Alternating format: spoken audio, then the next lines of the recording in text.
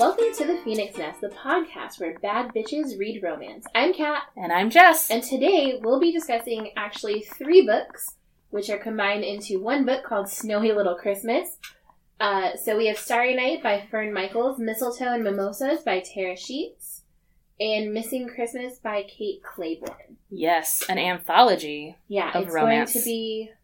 It's just going to be a lot. So we're going to try to skip through them. But before we get started, we'd like to remind you to rate and subscribe on your preferred podcast app so others can find us.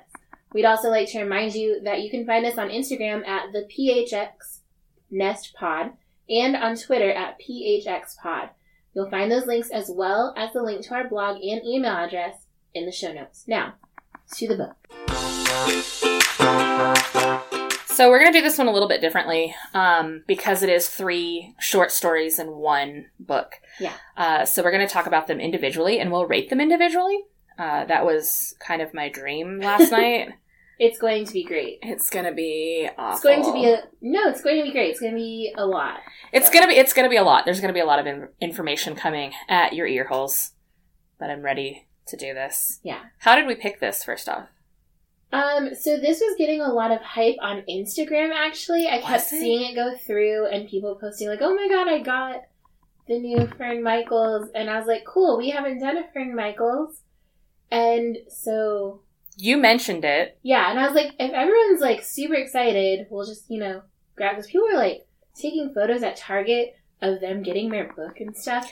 I don't ever do that, but good for you if you're that excited. And it seemed like the Fern Michaels was supposed to be the big seller, the selling point of the anthology. Her name is the biggest on the cover, which is really weird. Yeah. And then it's at the very, very, it's Fern Michaels, and then a little bit smaller, A Snowy Little Christmas, and then a little bit smaller, Tara Sheets, Kate Clayborn. Yeah, it's they're her minions or something. Yeah, it was really weird. She's I'm gonna teach you to write some romance. Here we go. Before we get started, though, can we talk about how weird it is that her name is the largest, but her story is the first one? Right. Wouldn't you think she would be the last one? I feel like that's always, for me, a save the best for last thing. Yeah. If I'm going to be the one that's probably doing the book tour, if there's a book tour, or, being promoted the most, or I'm the most well-known, or if my story is the longest. Well, and it's also when you go to a concert, you have your opening act, and then you have your main act. Yeah, you have, the headliner. Yeah. If she was supposed to be the headliner... Why was she first? It should have been... I don't understand the order thing. I don't understand a lot about this anthology, but we'll get into that. Yeah. So yeah, Snowy Little Christmas, the idea behind this is that each of the 3 stories includes some element of being snowed in at Christmas time. And that's supposed to be the romantic common factor from my understanding. So the headline on the synopsis for this, so we're going to read each synopsis separately, but the headline for the overall thing is, sometimes love needs a little help from Mother Nature, and what better time than the holidays to let it snow and snow and snow. Okay, I want to also point out that the cover of this book is adorable. It's weirdly a yellow cover. Yeah. Which I wouldn't pick for a Christmas anthology for romance, but it has this adorable wreath and some lights and snowing, and it's precious. The wreath has little snow people. Yeah, it's a really good cover, and I feel like I'm one of those people who gets drawn to covers. Oh, so I'm one of those? Oh my god, they're so pretty. I would read that just based on the cover, which is stupid. So stupid. So here's my thing about the cover. Yeah. This cover is very stereotypical holiday romance cover. Yeah. This is every holiday romance that we've pulled out in your garage at garage night has had similar covers to this. We're not reading any of those. They were sad when I thumbed through them. They were awful. They're just so sad. But anyways, we're going to start out, we're going to go in the order they are in the book. Mm-hmm. And I don't know about you, but I've never had a romantic encounter that was, made possible by awful weather. Okay. But that's because in Arizona, our awful weather is monsoon season. And that's the summer. And gross. I don't want a romantic encounter when I'm sweating my ass off. You're going to say your balls. I was. I don't have those, though. You guys said your boobs. True. Oh my god, that reminds me. Should we shout out our Christmas card that we got? Yeah, we got a Christmas card. So we are part of the Pottern Family Christmas card exchange this year. Yep. And we got our first Christmas card the other day. We got it sent to my office at work. So Kelly from Boobies and Newbies, your card is amazing. That's the kind of cover we should have picked. Not this, like, classic Christmas one. It is so funny. It made me laugh really hard, and I immediately took a picture and sent it to Kat, because I was like, holy shit, look at this. And I, in turn, showed it to my parents, who laughed. Did you? Yeah. I showed it to my coworker, and he was like, ho-ho-hos. Oh, a happy holidays to my ho-ho-hos. Yeah. No, it was fantastic. But yeah, so we're participating in that. So I want to shout them out real quick before we get started, because that was really cool. Yes, I was really happy. It's a cool idea. It is a really fun idea. So thank you first off to Kelly for putting that together. That was really awesome. Thinking of us. Yeah. I loved it. Yeah. Anyways, we'll get back to Starry Night, which also is like a biblical name, right? Yeah. Like the hymn, right? Yeah. Oh, Starry. Is that a hymn? It's like a Christmas song. I don't know. I'm not religious. I have no idea. I feel like I should know this right now. Anyways, Starry Night by Fern Michael. Take it away.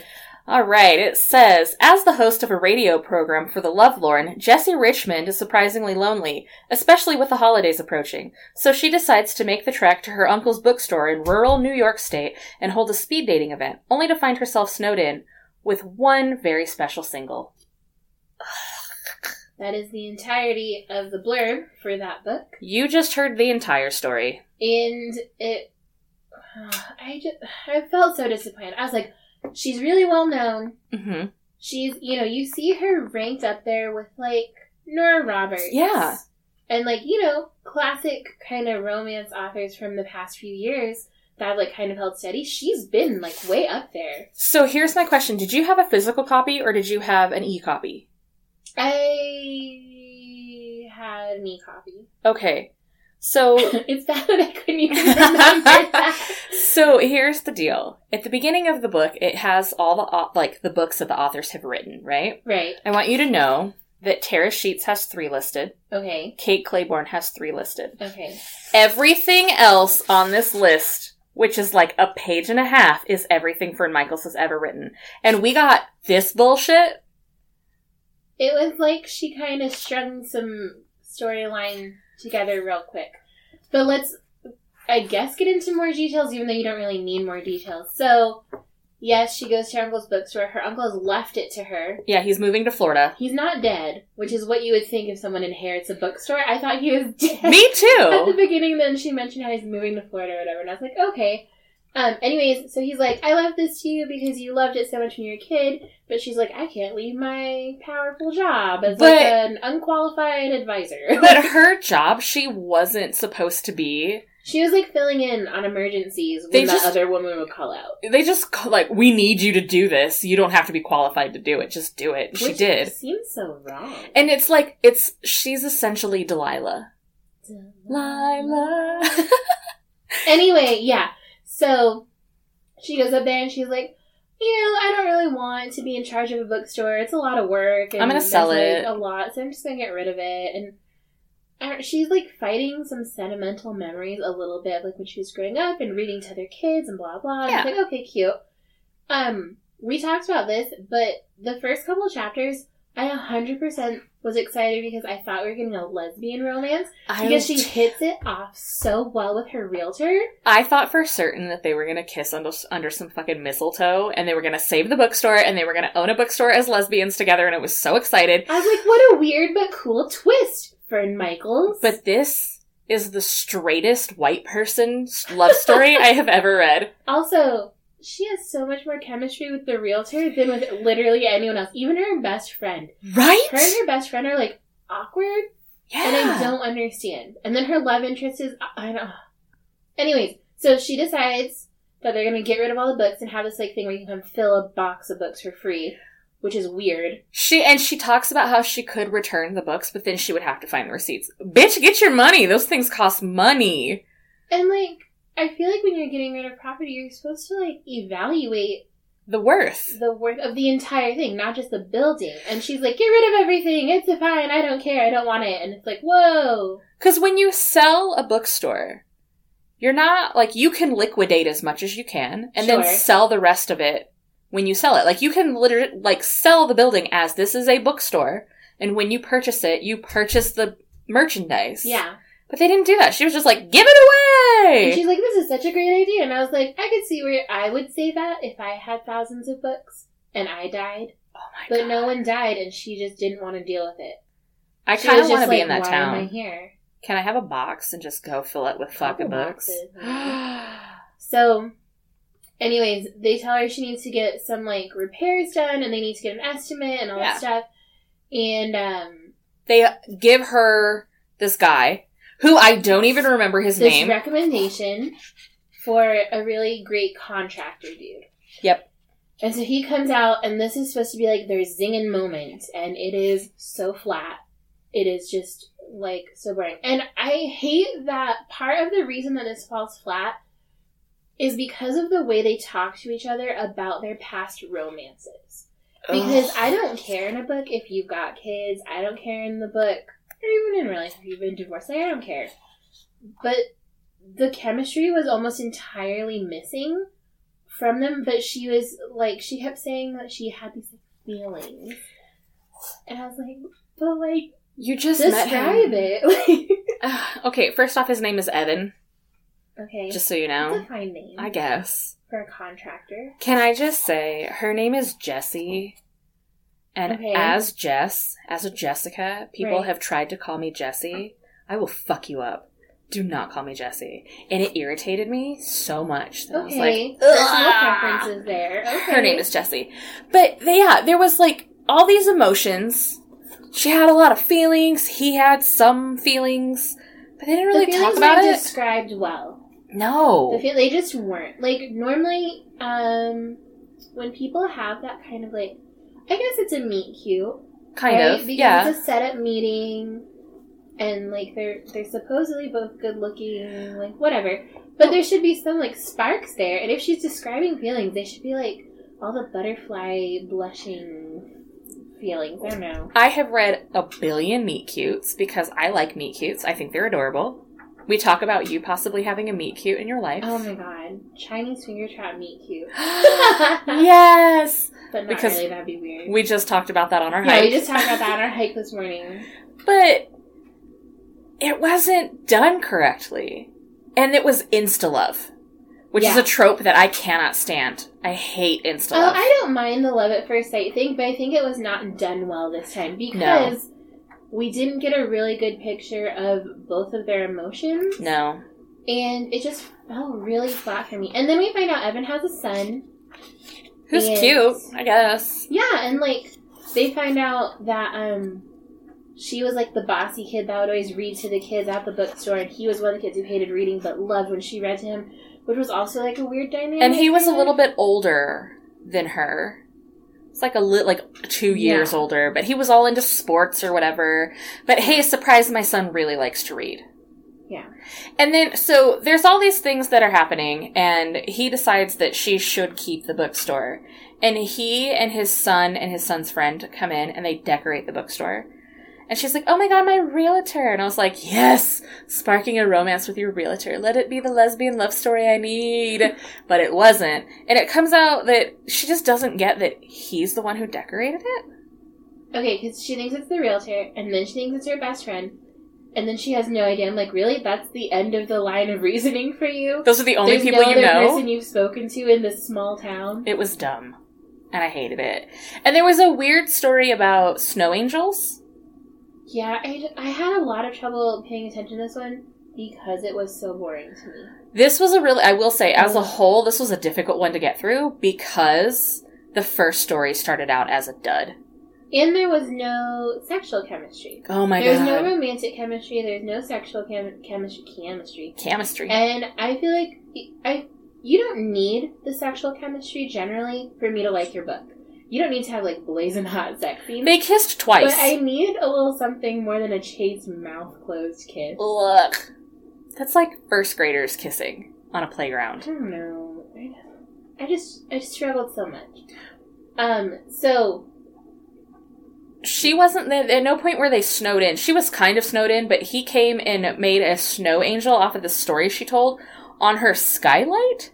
Which would just creep me the fuck out. If I woke up and looked up and there was just the shape of a fucking body. Right, when you look up when the guy's doing it, your arms are flying, I'm like, that's not cute to me. I don't look out windows in the night. I just don't. So someone traipsing onto my roof and making a snow angel it's creepy. At the skylight, it's a little scary. It's scary, it's creepy, it's uncalled for. Like, I get he was trying to be cute, but go away. And I think it's really strange because this is generally, like, this couple is a little bit older than some of the other couples we read. But that doesn't mean that their idea of romance has to be so weird. Like, there's no reason they can't have a normal romantic relationship that's not all based around weird sentiment from, like, 35 years ago. Yeah. I don't understand that part. Some people really like that, of, like, going back home and finding a long-lost friend or long-lost lover or like something like that. And I get that. That's just not a thing that worked in this book. This is not a second chance romance. I think that's what you're talking about and thinking about when you go home and you find a lost love. But this was, they didn't really know each other because she had no idea who he was, but he knew who she was because of her being the one he was reading. And he had a backstory of being a baseball player. Yeah. Like, his whole divorce story was weird. He was a baseball player professionally, and then he got, like, a really fucked up shoulder. And they told him he'd never play again after his, like, first year. Because he got injured. His wife was really greedy. Why can't you get a different job that pays more? Like, be a newscaster, be a commentator or something. Yeah. And then, like, there's a whole thing about how the wife tries to, like, sue him because she's gotten used to living in luxury and all this stuff. Whatever. And, like, it was just, there was so much going on there, but we don't ever have any resolution. Like, we never actually saw the wife, right? The ex-wife. Never. Okay, see, I have to ask because I glazed over so many of these pages as I'm flipping through on my Kindle. And here's the sad part. This first story was only 110 pages. I just really fell flat, and I thought, this is so hyped up, people are so excited, because they weren't saying, oh, this is going to be a great Tara Sheets story. They were saying, Fern Michaels, I'm so excited, and I was like, cool, we haven't done one. Yeah. And now it was awful. It was really weird. Let's talk about how there was no ending. There's no resolution to things in this book. There was no resolution. There was no ending at all. And I remember I texted Kat and I was like, so the first one just doesn't fucking end. It just stops and there's nothing left. It's just, I don't need the proposal. I don't need the big romantic gesture at the end necessarily to signify that's the end. But I need something that tells me that they actually love each other within the 2 weeks that they, like, know each other. It's so other than making a snowy weird. Let's see, what does she say? And I'm, like, a diehard romantic. So if something, like, light and easy like this doesn't get me going, like, tears not in my eyes. I was more like, ugh, why? I had zero emotion for this entire short story. I didn't give a shit. It was bland. It was bland. All right, on a scale of 1 to 5, how many stars do you give this? I give it a 1. Same. Because I think the idea behind it is solid. It has good elements to it, but if she had been ballsy enough to write the lesbian romance and add it into this anthology, I think it would have gone over actually better. Yeah. Because she was much better at writing dialogue between female characters. Yeah. Even though it was a little clumsy with her best friend. But with the realtor, it was fine. And they were talking, like, real-life story real fast. Yeah, and it was like, you don't do that with most people. No. You don't jump into your whole, well, I swore off men because of... And that's the part where I was like, oh, lesbians! And then it wasn't. Let there be a Christmas lesbian book, please. Just gasping. Lesbians! Lesbians! Like, it sounds like aliens, guys. Aliens. That's what I remind myself, because my hands, you guys can't see me, but my hands are flailing a lot. Anyways, why did you give it a 1? It was bad. Just overall bad. Just plain and simple. And we started this off as, Kat was going to be our hopeless romantic, and I'm super cynical about love. And I am really cynical about it in, like, real day-to-day life. But in your books, you want the HEA. Yeah, in the books I want an HEA. This didn't have anything. There was no, like, happily ever after. It was just like, oh, you're going to quit being Dr. Ritchie, and you're just going to come live with me. So yay. What is that? Luckily, But luckily, it got slightly better for story number 2, Mistletoe and Mimosas. By Tara Sheets. Oh man, here we go. All right. After years of hard work, real estate agent Layla Gentry has her dream home on Pine Cove Island. She's perfectly content to be on her own, until her childhood nemesis, Sebastian, comes to town. When a snowstorm and a stranded kitten bring them together on New Year's Eve, on Christmas Eve, Layla discovers he's all grown up, and she may have one more dream left. Okay. First of all, this is the middle of our anthology, right? Yes. It took too long in the story for us to find out in what way he had bullied her in high school. It took far too long for me. She was set up for it throughout the beginning when she walks in and talks to her friend, when she's mad and she ends up at the office and they're like, what's wrong with you? When she refuses to show the houses and she's like, I don't want him to live down the street from me. Like, there were opportunities for just the, 2-sentence explanation of he was kind of a dick in high school. Which, when you hear the explanation, he wasn't really being a dick. It was his friends that were being a dick. So that's my, not good part of this book. Okay, so, she is a workaholic, but for good reason. She grew up with a single mother who was barely making ends meet. In a trailer. No television. Not enough for food or new clothes or school supplies, all of that stuff. Yeah. Her backpack had someone else's name on it because they bought it at the thrift store. She had kind of a rough life. And I get that. I grew up in a really small town, and there wasn't a lot of opportunity for a lot of people. So I had friends who lived that life. But no one ever made fun of anybody, but that was because of this situation. Right. So she grew up really poor, and then this guy, Sebastian, he had a lot of money. Because he had, the idyllic life, if you will. And I'm putting that in quotations because we find out through this book it was not as idyllic as everyone thought. Which I think happens quite often with people, that they think money covers and fixes anything. Yeah. And that's just not true in real life or in a romance novel. No. It's not a good Band-Aid. And so they kind of glaze over that whole situation. And it's just... It was really weird. Yeah. So she's this big shot realtor. She's got her dream home. She can afford to have an apartment paid for her mother, who works in a diner still. She's still kind of struggling. But Layla's made a name for herself. Yes. And it's like this little back home kind of feeling. Yeah. It feels really small town. And it kind of reminded me a little bit of the cold version of my hometown. Okay.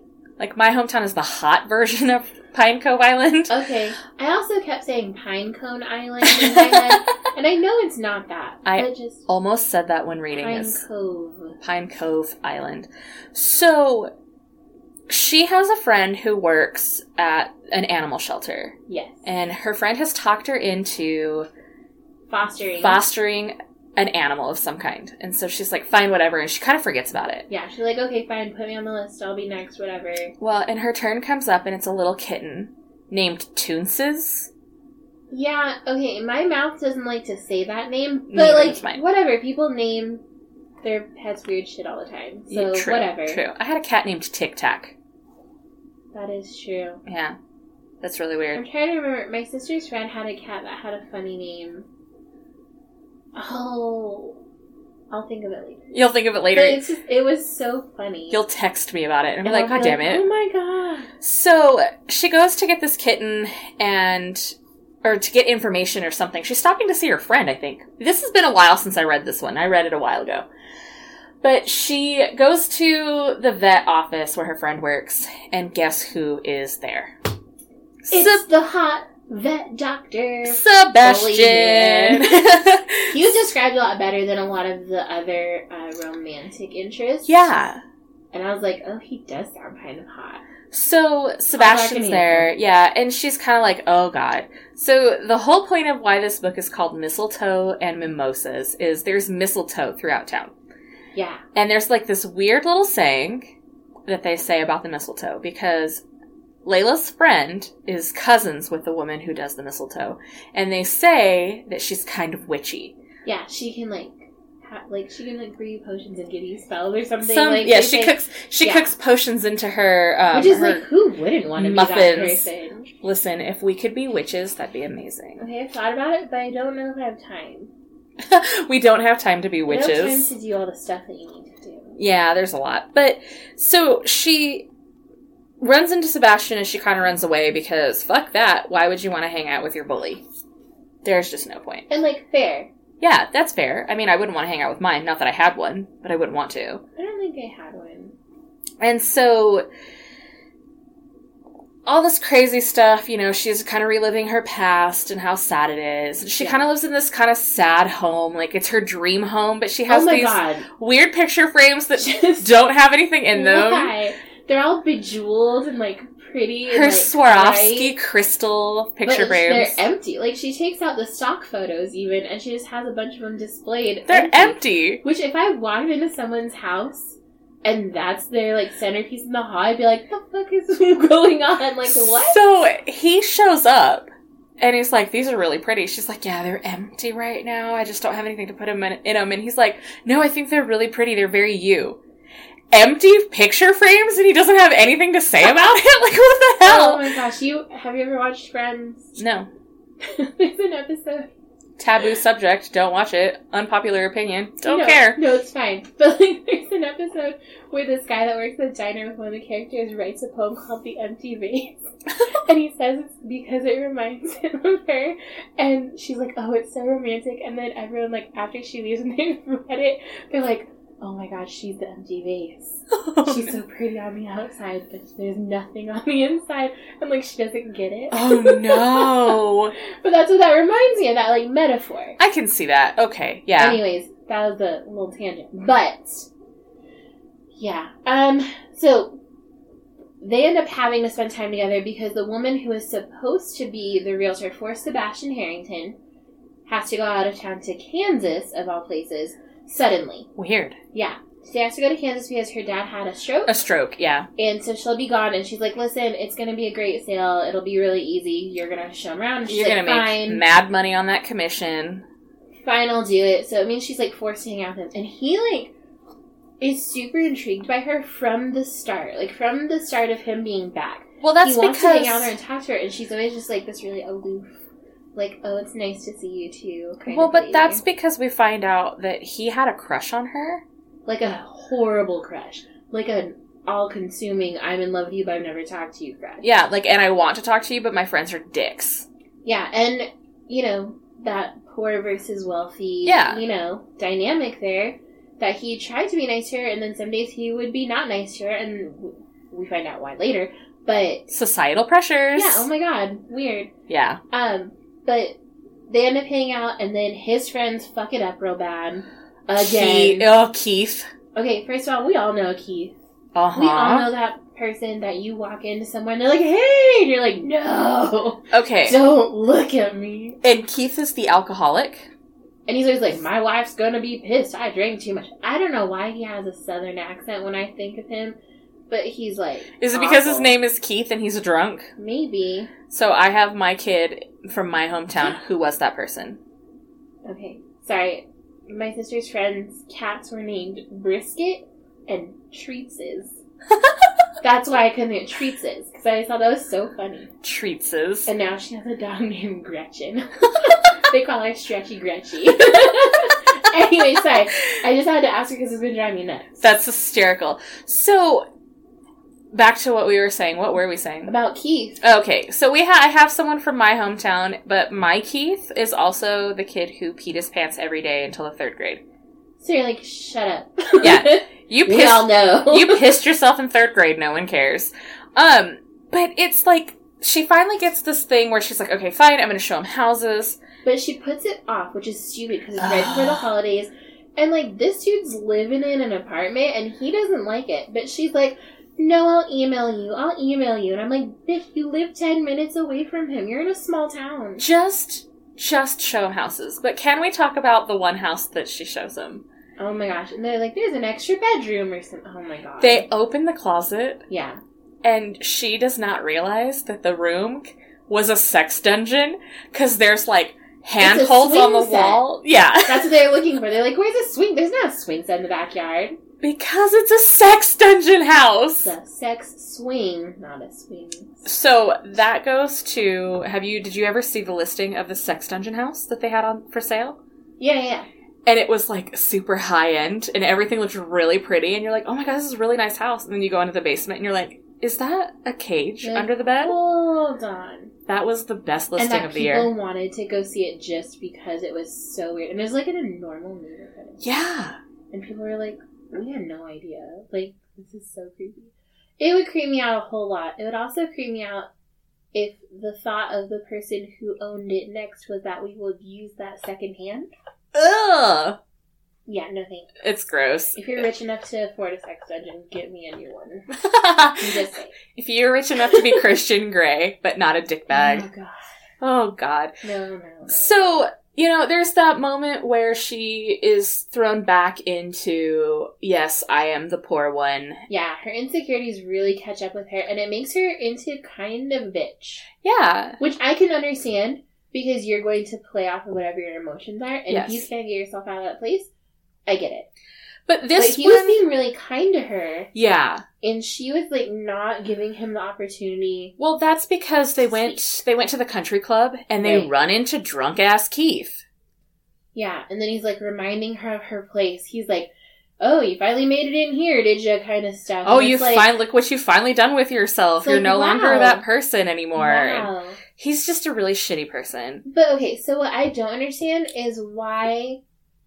I feel like in that moment, in the book, maybe not in real life, depending on who you are, but in the book, I felt like that could have been her major bitch moment. She could have kicked that guy's ass verbally. It would have been great. And let it go because he's a drunk asshole. Oh my god, that would have been great. But instead, she gets mad at Sebastian. Because he's friends with him still. Take me home. And he's like, I don't understand why she's so upset. So they have this falling out kind of a situation, right? Yeah. And then... she has a moment where she gets home and realizes she can't find Toonces, the kitten. Yeah. Because the kitten the whole time is trying to make a run for it. Which is pretty common for cats. Cats are like, open door, cool, here we go. My cat does not, but that's because the outside scares him. Good. Yeah. He'll live a lot longer here. He's great. So, I say he's great like it's the best thing ever, but he's kind of a dick. Whatever. So... she realizes that Toonces is gone, and it's snowing, and she can't find him, and then she thinks, oh no, when I ran back inside to get what I forgot, I left the door open, he must have gotten out. So she goes searching for this kitten, and finds him out, like, on the beach area, under a bush, half dead. Yeah. Which, bitch, you're fostering this cat. Like, it's not even your cat right now. Yeah. You're just fostering it. So she rushes him down to the vet, does not care that it's Sebastian and she's mad at him. She just wants this kitten to be healthy because she realizes, okay, I am going to keep the kitten. I am kind of lonely. Yeah, and like I think there's a part in there where she says this is all because of her and it wasn't fair that he wouldn't have a happy life because she was irresponsible. She's something like really hard on herself about this cat escaping. But it's a cat. They do that. Cats do that. They just leave. So... she gets down there, and he's like, hey, he's fine. He's just really cold. We're going to warm him up. It's going to be okay. But then they realize that the big snowstorm is coming in. Right, and they're supposed to be places. He's supposed to be his sisters, and his sister has been, like, trying to convince him to do something really kind for Layla and, like, make it up to her because he knows he is a dick and it's ridiculous. Whatever. But she's now going to miss being with her mother. Yep. Which is, like, their tradition, because it's just them two. But their tradition is kind of shitty to begin with because they didn't ever have any money. And they kind of do the same thing. They play board games and... I don't know. But they never have a tree. Her mom would bring home Twinkies. And they would heat up a frozen pizza in the oven, if I remember correctly. Yeah. Real solid there. I feel like if you have the place to make your celebration better, you would want to. Yeah. Especially because she was so touchy about being poor when she was younger. Yeah. It's weird that she wants to continue the tradition that would remind her that she was poor. Does that make sense? Yeah. Okay. See, I would change that. I would have a new tradition. I would start something new. So the whole thing with this book is that they do get snowed in, and he makes cheap mimosas from whatever is in the work fridge at the vet's office. Yeah, she's like, these are delicious. And it's like, all right. All right. Fun. But there's a resolution in this one. Like, there is a problem and there is a resolution. Yeah. Which, thank God, Tara Sheets, thank you for doing that. Yeah. Because... like a true short story. It was a true short story. Yeah. There was, like, a beginning, a middle, and an end. Definitely. And it was great. And it's the happily ever after they get together, and it's cute, and it's fun. And it's like, the end. The end. And you're like, okay, accept that. Like, cool. Yeah. I felt it a little bit weird, though, that it was, like, a bully to lover, but I think it was done correctly. Yeah, this wasn't, like, he did something truly horrible, like the teen movie drama stuff. Oh, God. Where, like, he bet his friends he could take her virginity or something stupid like that. Yeah. Like, this was a more understandable thing. Like, but the bully to lover thing, I think, is kind of a weird trope. Whereas, like, enemies to lovers, I'm like, okay, they hate each other. They think they hate each other. Yeah. That makes more sense to me than the bully thing. Because usually if someone bullies you, I wouldn't expect them to change. Treat you kindly in the future. Yeah, like, they might feel remorseful, but I feel like I would stay very far away from someone who made me feel like shit all the time. If someone treated me poorly, I don't want to be around them, and I don't want to be a love interest to them. Oh, God, can you imagine? No. I feel like you'd have so many long talks. So much sexless talks. Therapy for both, and couples therapy together. So, on a scale of 1 to 5, what do you rate? Oh, I hit my microphone. I'm going to go ahead and bump this one up a little bit to a 2. Okay. I felt like it was a more solid story. It was more thorough, if that makes sense. Uh-huh. Still wasn't great, but it was better. I gave this one a 3. Okay. Because it felt miles better compared to the first one. Okay. And it was not perfect, but it wasn't awful. And that's fair. 3 is my middle ground, where I'm just kind of like, it was good, but it wasn't bad. Mm-hmm. And it wasn't, like, perfect. Yeah. So it was my middle ground. So I give it a 3. There was a lot more going for it. Okay. And I got a fucking resolution to the story. And that's all I wanted. Fair. That's all I wanted. I'm sorry. That's okay. So this takes us to our last one in this anthology. It's called Missing Christmas by Kate Clayborn. It's all work and no play for 2 longtime friends turned business partners, Kristen and Jasper, until an unexpected kiss turns things personal. Will it mean the end of something or the beginning? With the major contract in the balance, Christmas around the corner, and a lot of unspoken feelings, it may take an unpredictable blizzard in New England to seal the deal. Okay. They work together. Yep. Mm-hmm. And they've always kind of kept their distance from each other romantically, even though they're best friends. Yes. You know, because they work together every single day, and they're, like, in the most contact, I guess. And their job is kind of weird. Yeah, they're, like, weird contractors. Like, they hire people for these contracts for big companies. They're, like, almost like headhunters. Kind of. For inventors. Yes. Like, someone's like, I think we need to do this thing, and it was the desalination of water. Yes. Who has a patent for this thing? And they go and find that person, like, they mediate... they broker a contract between the big company and the person that owns the patent. And this is, they're going to send the guy to India for 2 years or something like that. Which sounds really like a difficult job, but they love it, and they love working together and all this stuff. And this was one where they switched back and forth through the perspective. Yes. Each chapter. I don't like that very much. No, we've had that discussion before where you've told me I don't like when they head hop. Because I think it cuts off too much sometimes if it's every single chapter. Okay, so... Because I think you can do it. There's ways to do it. And it's not as, like, jarring when you switch. Okay. Yeah. I have a series that I really like. Yeah. And you go through one perspective, like the first couple books. Uh-huh. And then suddenly they're introducing more characters and you start to head hop like that. Okay. Which means I now have to read a chapter for a character I don't give 2 shits about. Just to get back to the chapter of the characters that I actually care about. That's annoying, and I hate it. However, I didn't hate this. I didn't mind it. Because it was easy to flip through their heads. Yeah. But I think that's because they weren't super different from each other. This one wasn't as bad as others I've read. I'll definitely give it that. So anyways, they got this really great contract and they're excited, and so she kisses him and it turns into this, like, really passionate kiss. Well, she asks him to kiss her. It's just a lot. It happens. It's a thing. Whatever. They move on. They think, okay, he didn't like it, she didn't like it, but I've been in love with her forever. I'm not going to say anything. For, like, 6 years. Yeah.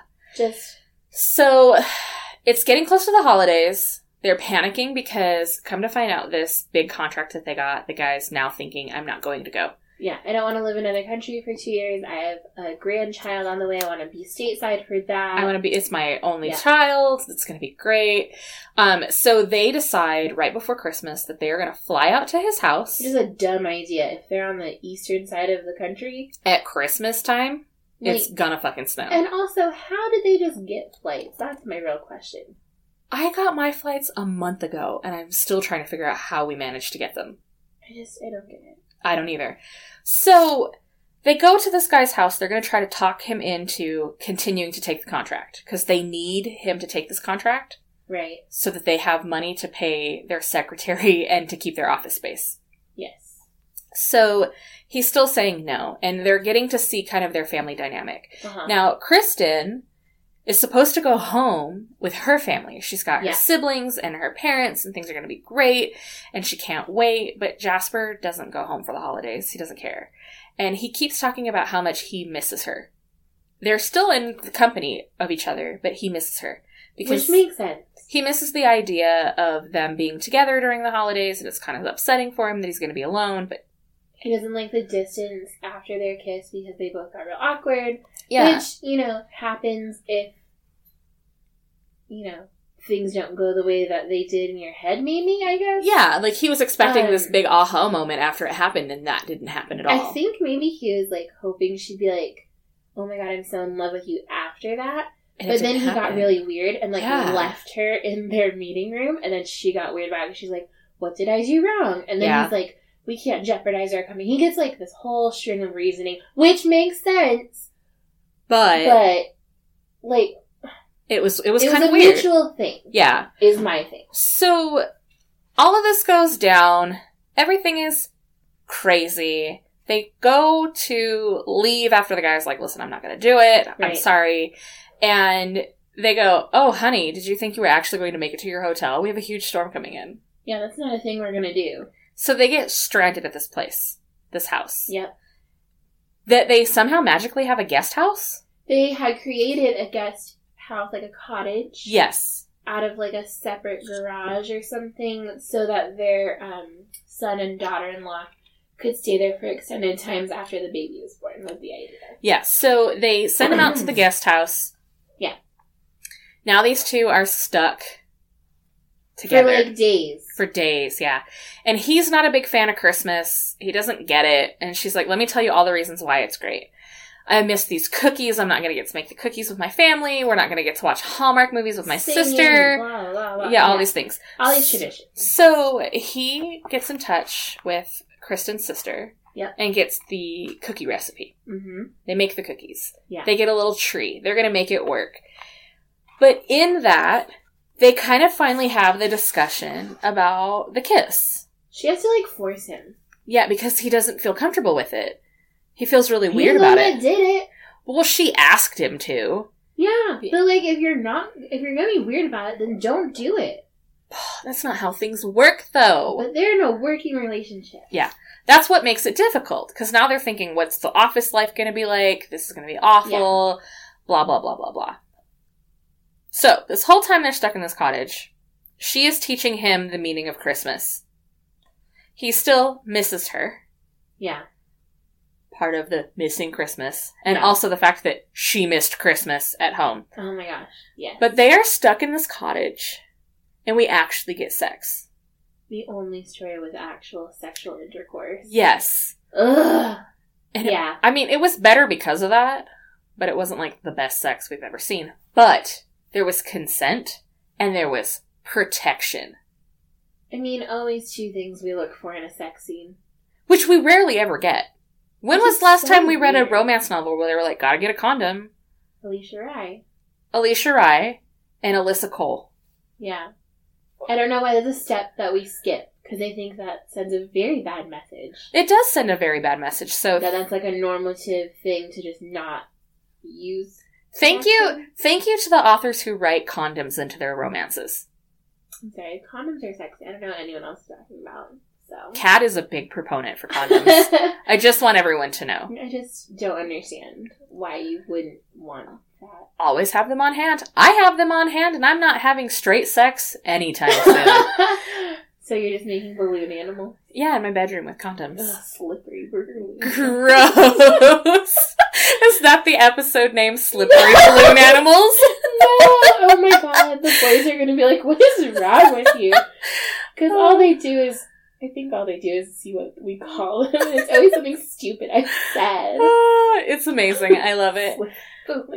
So they have the sex. He learns the meaning of Christmas. They have their chat. They realize that the contract has fallen through, but they have a plan. They're going to make it work. It's going to be fine. And then it has like an epilogue. It does. Which is fine, too. Just, I wasn't expecting it for such a short book. But I thought we were going to be happy. Well, there was still happiness. Oh, yeah, no. But then we, jump forward. We jump forward a year, and it's the following Christmas, and Kristen takes Jasper home to experience her family Christmas. In their cramped house, with all of them in pajamas that may or may not match, and a piano that's slightly off-key. And they sleep on a futon, and they're going to leave to a hotel room so they can fuck. Because he's having a hard time. Thin. Yeah. Walls are thin. Walls are thin. Doesn't he plans on marrying her? He's going to propose to her when they get to the, Airbnb or whatever. The hotel or whatever it is, yeah. This one was better than the first one. I feel like if we were ranking these, it would be middle. Yeah. I would put Mistletoe and Mimosas first. Right. Missing Christmas. Yeah. And Starry Night. Yeah. So, with that being said, for Missing Christmas, rated on a scale of 1 to 5. Oh, God. I'm going to go right in the middle. I'm going to say 1.5. It had a lot of elements I liked. It had a lot I didn't like. Okay. It had a lot of whininess. Giving it a 2. Yeah? Yeah. 3, 2, and 1 if we have to do it that way. Okay, alright. In the order we just said that we would put them in. So, I gave it a 2. It was better. There were elements that I really liked. There were elements that I was just like, ugh, shut up. I'm over it. I'm tired of it. But I got through it. Yeah. This was surprisingly an easy read despite not really enjoying it. If that makes any sense. I don't know. It was a struggle because I feel like we started with the Fern Michaels and that made me oh my god. That made me not want to read the rest of them because I was like, oh my god, if they're all like this, I'm going to pull my hair out. I remember you texting me and saying, I can't get through the first one. And I'm going, Kat, trust me. It's an easy read. Just get through it and the next one is better. It was a rough time. It was a rough time. So everyone who was really excited about this book, I'm glad it hit all the right spots for you. It just didn't for us. It just didn't for us. We didn't enjoy it as much. So join us next time, and we will be discussing Eating Her Christmas Cookies by Alina Jacobs. And, do we have a closing for the Christmas one? No, we don't. We didn't discuss. No, we didn't. So, Merry fucking Christmas, guys. Happy holidays. Happy Hanukkah. Happy Kwanzaa. Happy whatever holiday you spend and that'll just enjoy. Have to work for now. Yeah, I mean, we're all going to be doing something crazy right around the holidays this year. I'm going to be in Minnesota, where it's probably going to be cold as fuck. It is cold as fuck, already. Yeah, it's supposed to be 4. It's going to be great. It's going to be fun. You're going to be moving your sister. Oh, yeah, I'll be gone. It's going to be bananas. So, it'll be wonderful. Yeah, enjoy your holidays, guys, and we will see you next time. Bye! Bye!